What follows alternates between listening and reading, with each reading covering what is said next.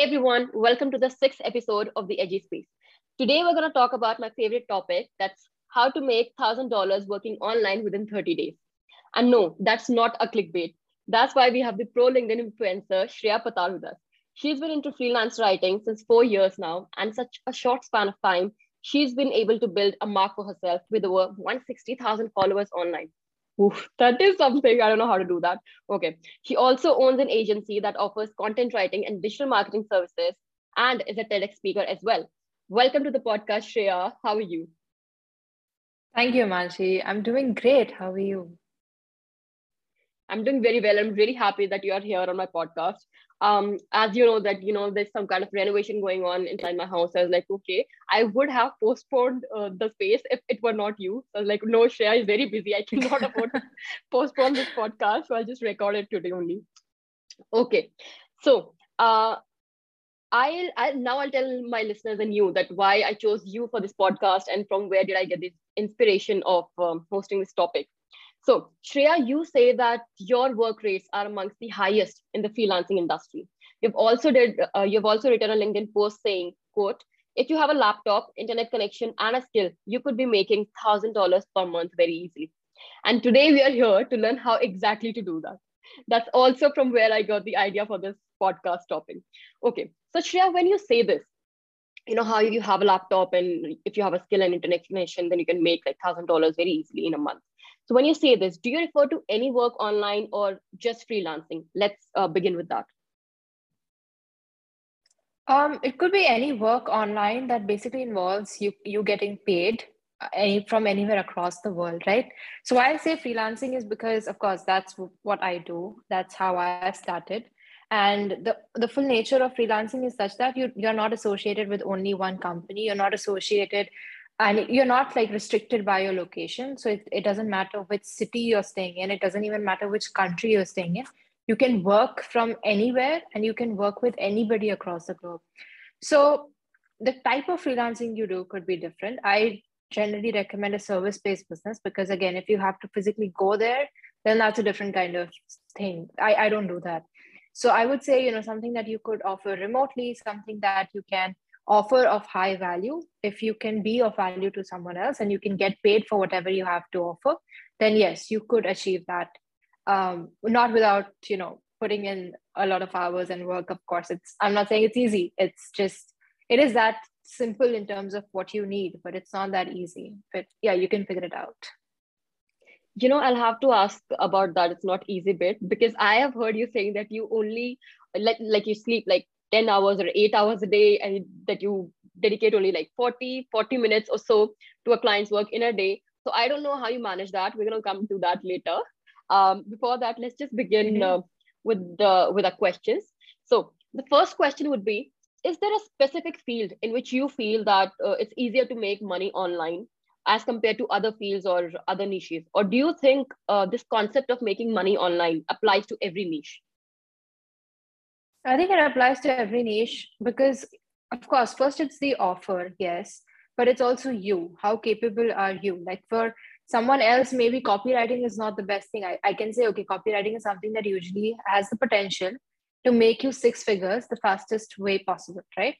But if that's not your core skill set, if you already know something else, like let's say you're already a really good graphic designer, but you don't know copywriting, instead of spending like 3 4 years trying to learn it and then trying to become an expert in it, I would say don't do that. I would say whatever your skill set is, if you're a good graphic designer, double down on that, use that skill that you already have, and then make money through that. So it's not about one thing being better than the other, but it does require, like within what you do also, it requires experimentation. So I can broadly say I do content creation, but in the 2.5 3 whatever years I've been freelancing, I have seen that okay, some forms of content simply they cannot make me money, they're not scalable. Some form they're okay, but I know that I cannot do more than this, like it's a plateau, I cannot grow from there.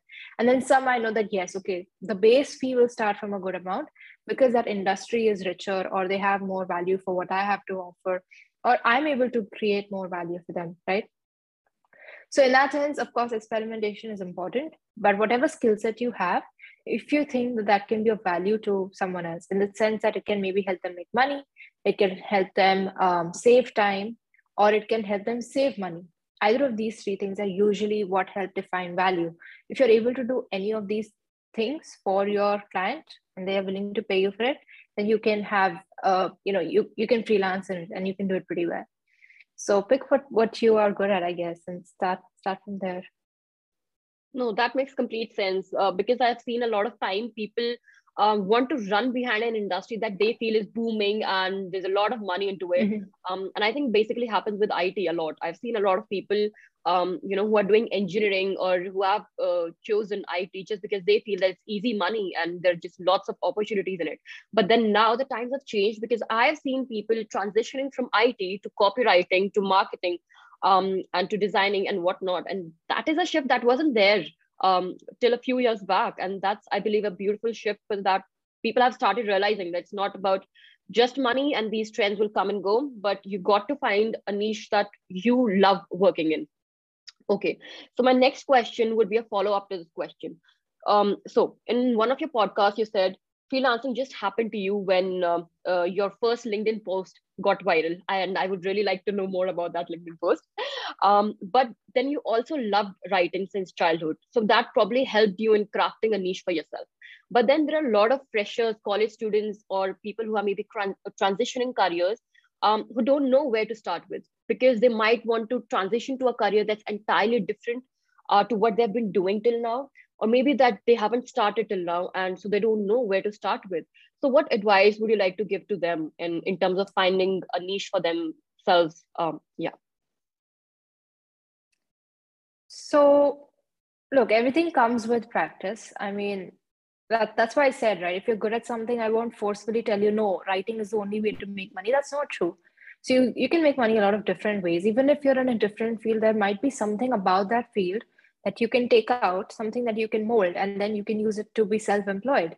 So even if you're already an engineer, maybe you could, see what part of what skill set of that career that you've built could be something you can sell online, something that you can get paid for online.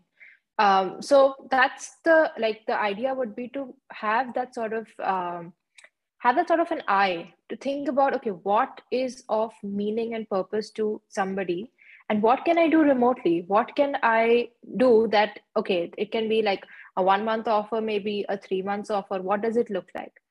So you're not starting from scratch. You're starting by, you have something already, but then of course you will need to learn some associated skill sets to become the best at it, to become, and again, to increase your value in it, to increase your prices, to increase your client, target client quality and things like that. Now, how do you find those associated skill sets? So let's say, for example, even for me, I started writing when I was young, but of course it wasn't content writing. It was writing poems and essays, because that's, that was the thing I did when I was younger. So when I started freelancing, my shift had to be from, writing stories, writing whatever's going on in my mind, to actually writing for someone else. That's a different shift. That requires a lot of retraining. It's not just because I was good at writing, but it required practice. So again, a lot of practice, a lot of just working with people, even if even if I wasn't sure about the rates or anything, still saying yes, even if I had not done the work before, still saying yes, and trying it out, seeing how things work out, seeing if I can figure out, and how does the client like it? Do they think that, okay, this is good? What is their feedback? And then based on all that experimentation, figuring out what I want to do in the long run. So everything has to be learned. And of course, in freelancing, the associated skills would be something like sales, like negotiation, persuasion. You have to learn that. You have to learn how to market yourself, how to promote yourself, how to build a personal brand, how to make yourself known by people, how to build that awareness and that branding. So a lot of skills that you have to learn. But again, you can't start out being perfect at everything in one go. So I would say, again, start from that point where you think of one thing that you're good at, see how you can offer that to somebody that, they would be, let's say they would be willing to pay $100 a month for 30 days of work for $100. Just think that is the baseline. And then grow from there. Okay, what else do you need to add? If you need to charge like $250 a month, what else do you need to add if you want to make it like $500 a month? And then slowly, step by step, you build it from there. So I think that's a good way to start if you're not really sure of that one thing you're really good at. Right. That makes a lot of sense. I've just jotted down a lot of those points.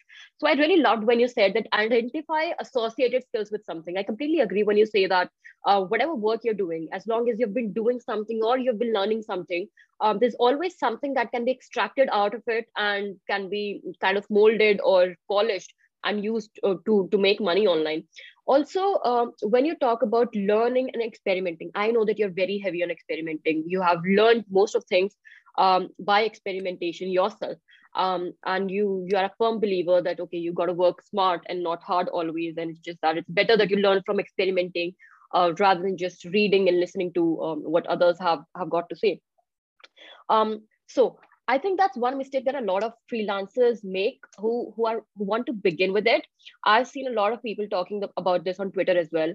They're like, okay, it's difficult to find a client, it's difficult to negotiate with the client because I don't have a portfolio, I don't have that kind of an experience. They're not willing to pay us money, and all of these sorts of problems. But I believe that happens mostly because these people fail to position themselves, because they feel that okay, just because we are freshers, so we lack something and we do not deserve that kind of money, or maybe we don't have that kind of leverage.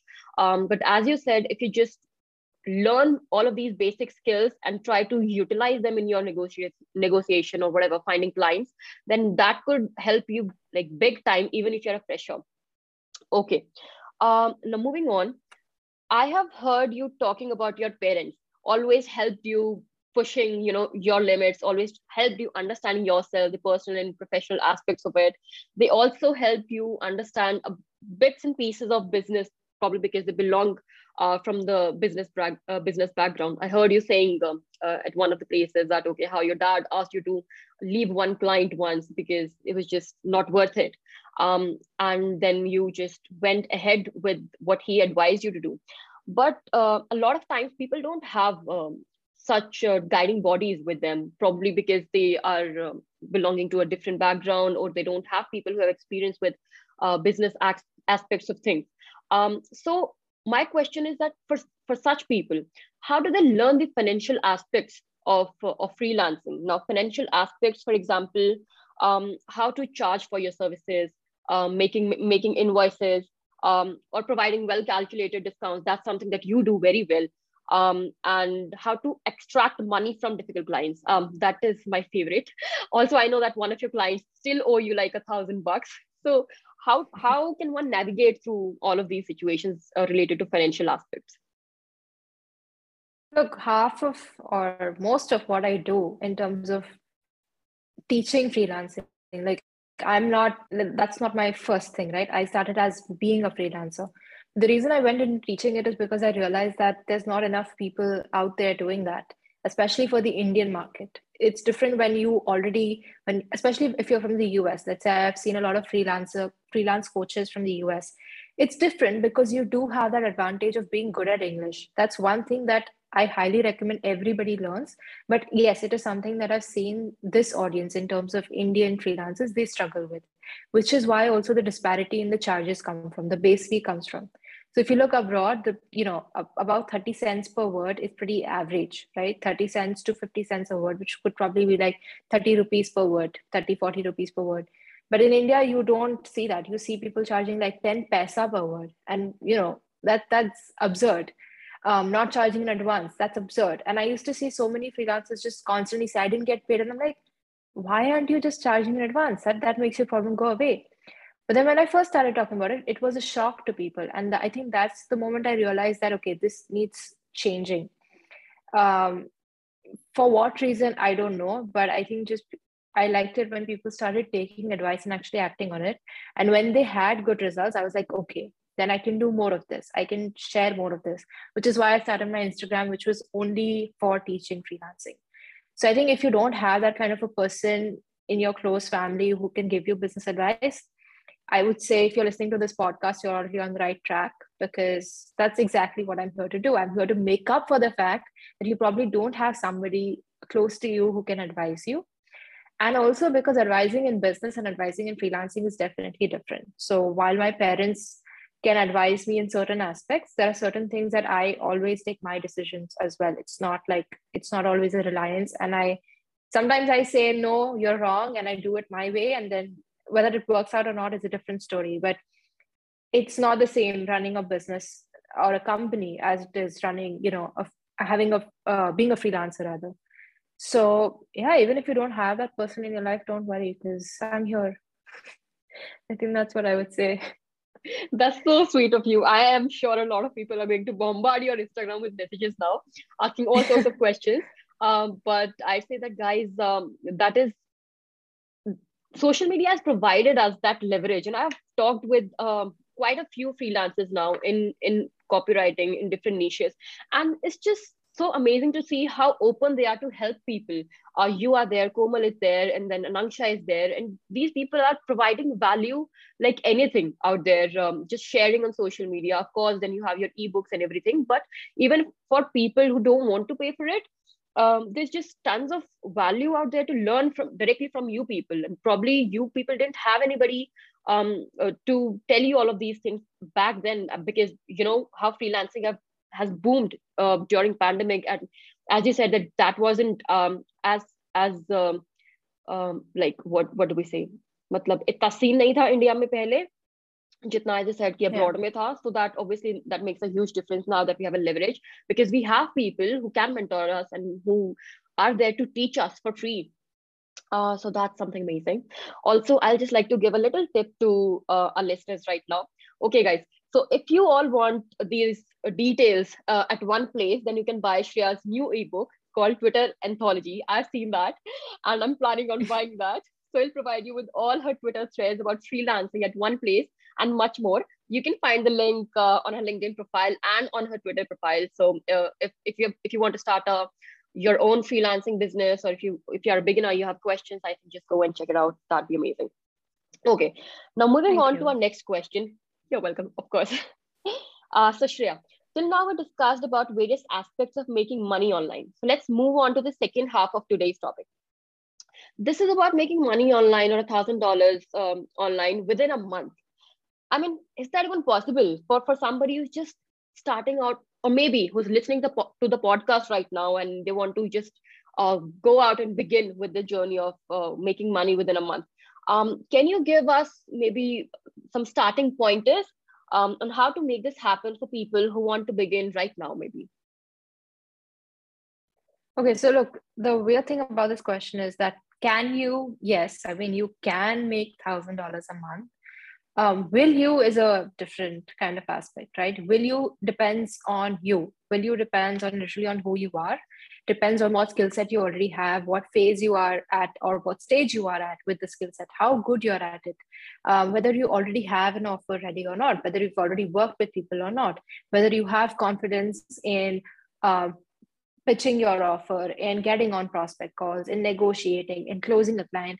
So I'm not going to say that you can. I mean, again, you can, but it takes time. So even if it does not happen in 1 month, don't be disheartened. That would be my first disclaimer, because it takes time. So I would say 3 to 6 months is pretty much the average range I would set. 3 to 6 months, that okay, within 3 to 6 months, I should have at least 1 month where I've hit $1,000. I think that's a good goal to set at this stage. If you're new. Now, if you, but anyway, like the fundamental of having a good income every month is having a good offer that you can charge more for. So I think the problem that comes up with a lot of new freelancers is they end up taking up like $100 work, like $100 a month work, and they end up taking up like 6-7 clients, which is too many clients to take on. They're overworked, they're overbooked, they have no time, they have no flexibility, and they're still making, let's say, $600-700 a month. That could be a way to reach $1,000 a month. But then imagine how much time you're giving. You'll end up working like 80-90 hours a week just trying to get things done. And that's like you'll stop sleeping. That's what happens. And at that price point, you can't even outsource. So you can't even think that, okay, let me outsource, because then, there's no budget left to outsource. So the important thing is first to create a good offer. So I'm assuming you have good testimonials, you worked with a few clients. Now imagine what could you offer to one client that you could charge, like, let's say, at least $500 a month for. So instead of working with 6-7 different clients and still not hitting $1,000, what you do is you look for 2 clients who will pay you $500 a month.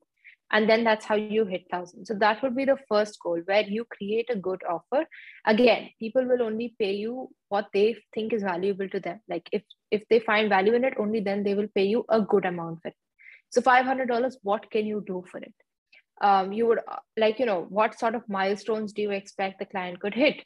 How can you, like, what sort of case studies do you have that can back up the claim that you are good at, you're good at being able to get these results for them? Create that offer. And then the next step is to pitch it. Just pitch to as many of your target audience. Pitch to people who are able to pay.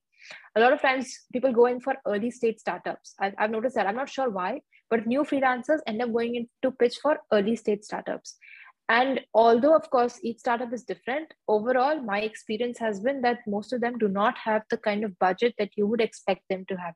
They are probably looking for someone at an internship level of work and internship level of budget, which is why I mean, unless you're able to find someone, of course, I wouldn't recommend starting out with people who are just starting their own company. They don't have funds to invest in something like that, right? Or they don't have funds to invest long term. They might just run out of that sort of budget within 3 or 6 months. So you don't have a long term plan that way. So pick your audience also very wisely. Pick somebody who does have the funds, who's able to commit for a long time, and who understands, again, who understands the value of what you have to offer. I mean, I think the keyword of this podcast has been value. So definitely cling on to that and make the most of that. So once you do that, once you have an offer, once you keep pitching to people, that gives you the chance to gauge how good your offer is doing. What's your response rate? How many people are you getting on a call? How many people do you end up closing after getting on a call with them? And then based on that, you keep tweaking your offer.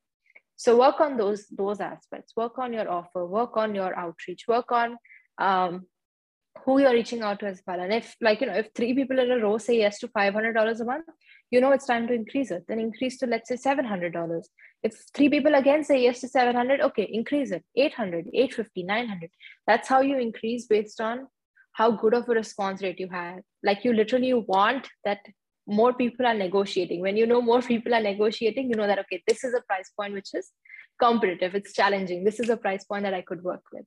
But if too many people are saying yes, increase your prices. So yeah, those would be a few methods to hit like $1,000 a month. That's more than just a few. I think I'm going to listen to this podcast myself for like 4 or 5 times and make notes, which is, I think, itself going to make an ebook. But I'm not going to sell it, don't worry. Okay. So I think the questions and the point that you've mentioned right now, they are in itself.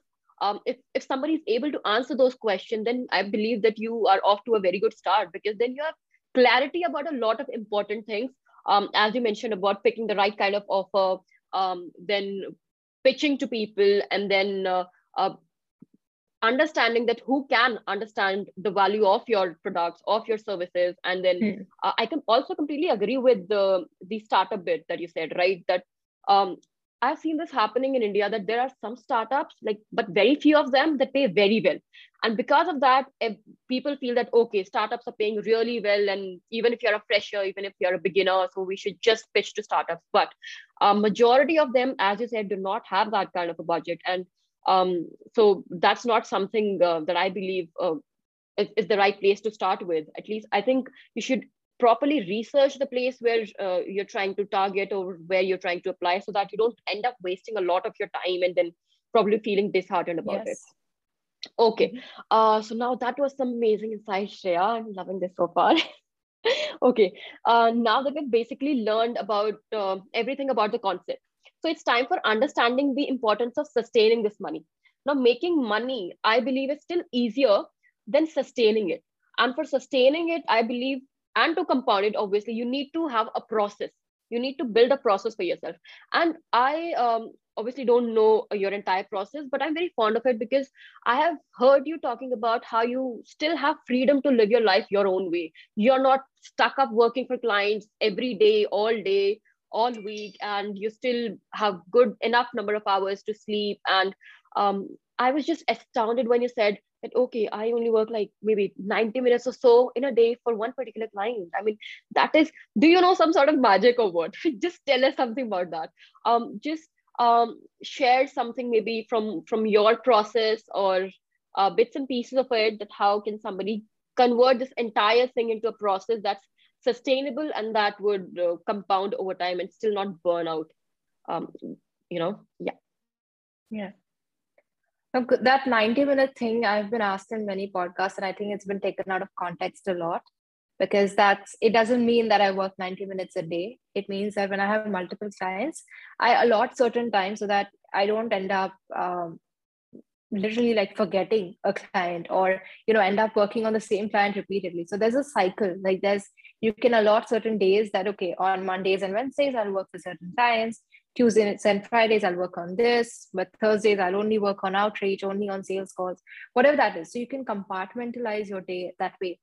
Another thing I think people don't realize is that all of this is also work for me. So I'm doing like 3 podcasts a day, whatever 2 hours that takes, it's still work for me.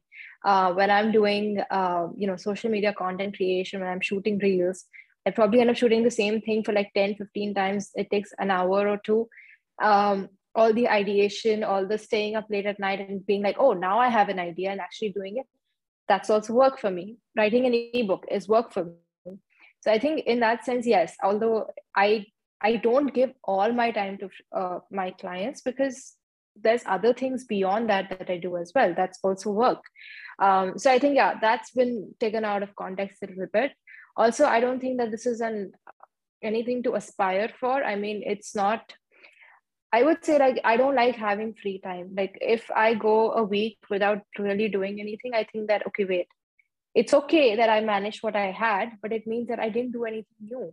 It means that I had all this time that I could have used to build something, maybe find another client, maybe write another ebook, do something, anything, maybe even beyond work, but I didn't use it. So I think that leaves a different feeling for me as well at the end of the week. So I think one of the important things is that don't try to just look for ways to minimize your work hours to like 2-hour days. I've seen that. Oh, you can freelance whenever, freelancing means you have full freedom of time. You can work whenever you want, 2 hours a day. Yeah, but then that's not sustainable. That's not sustainable because first, it doesn't make sense. You can't only work 2 hours a day.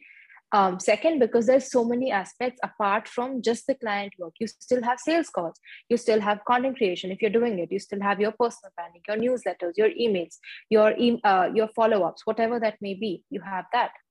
And also the third thing, it just doesn't leave a good feeling for you. I think it's in human nature to want to keep chasing something.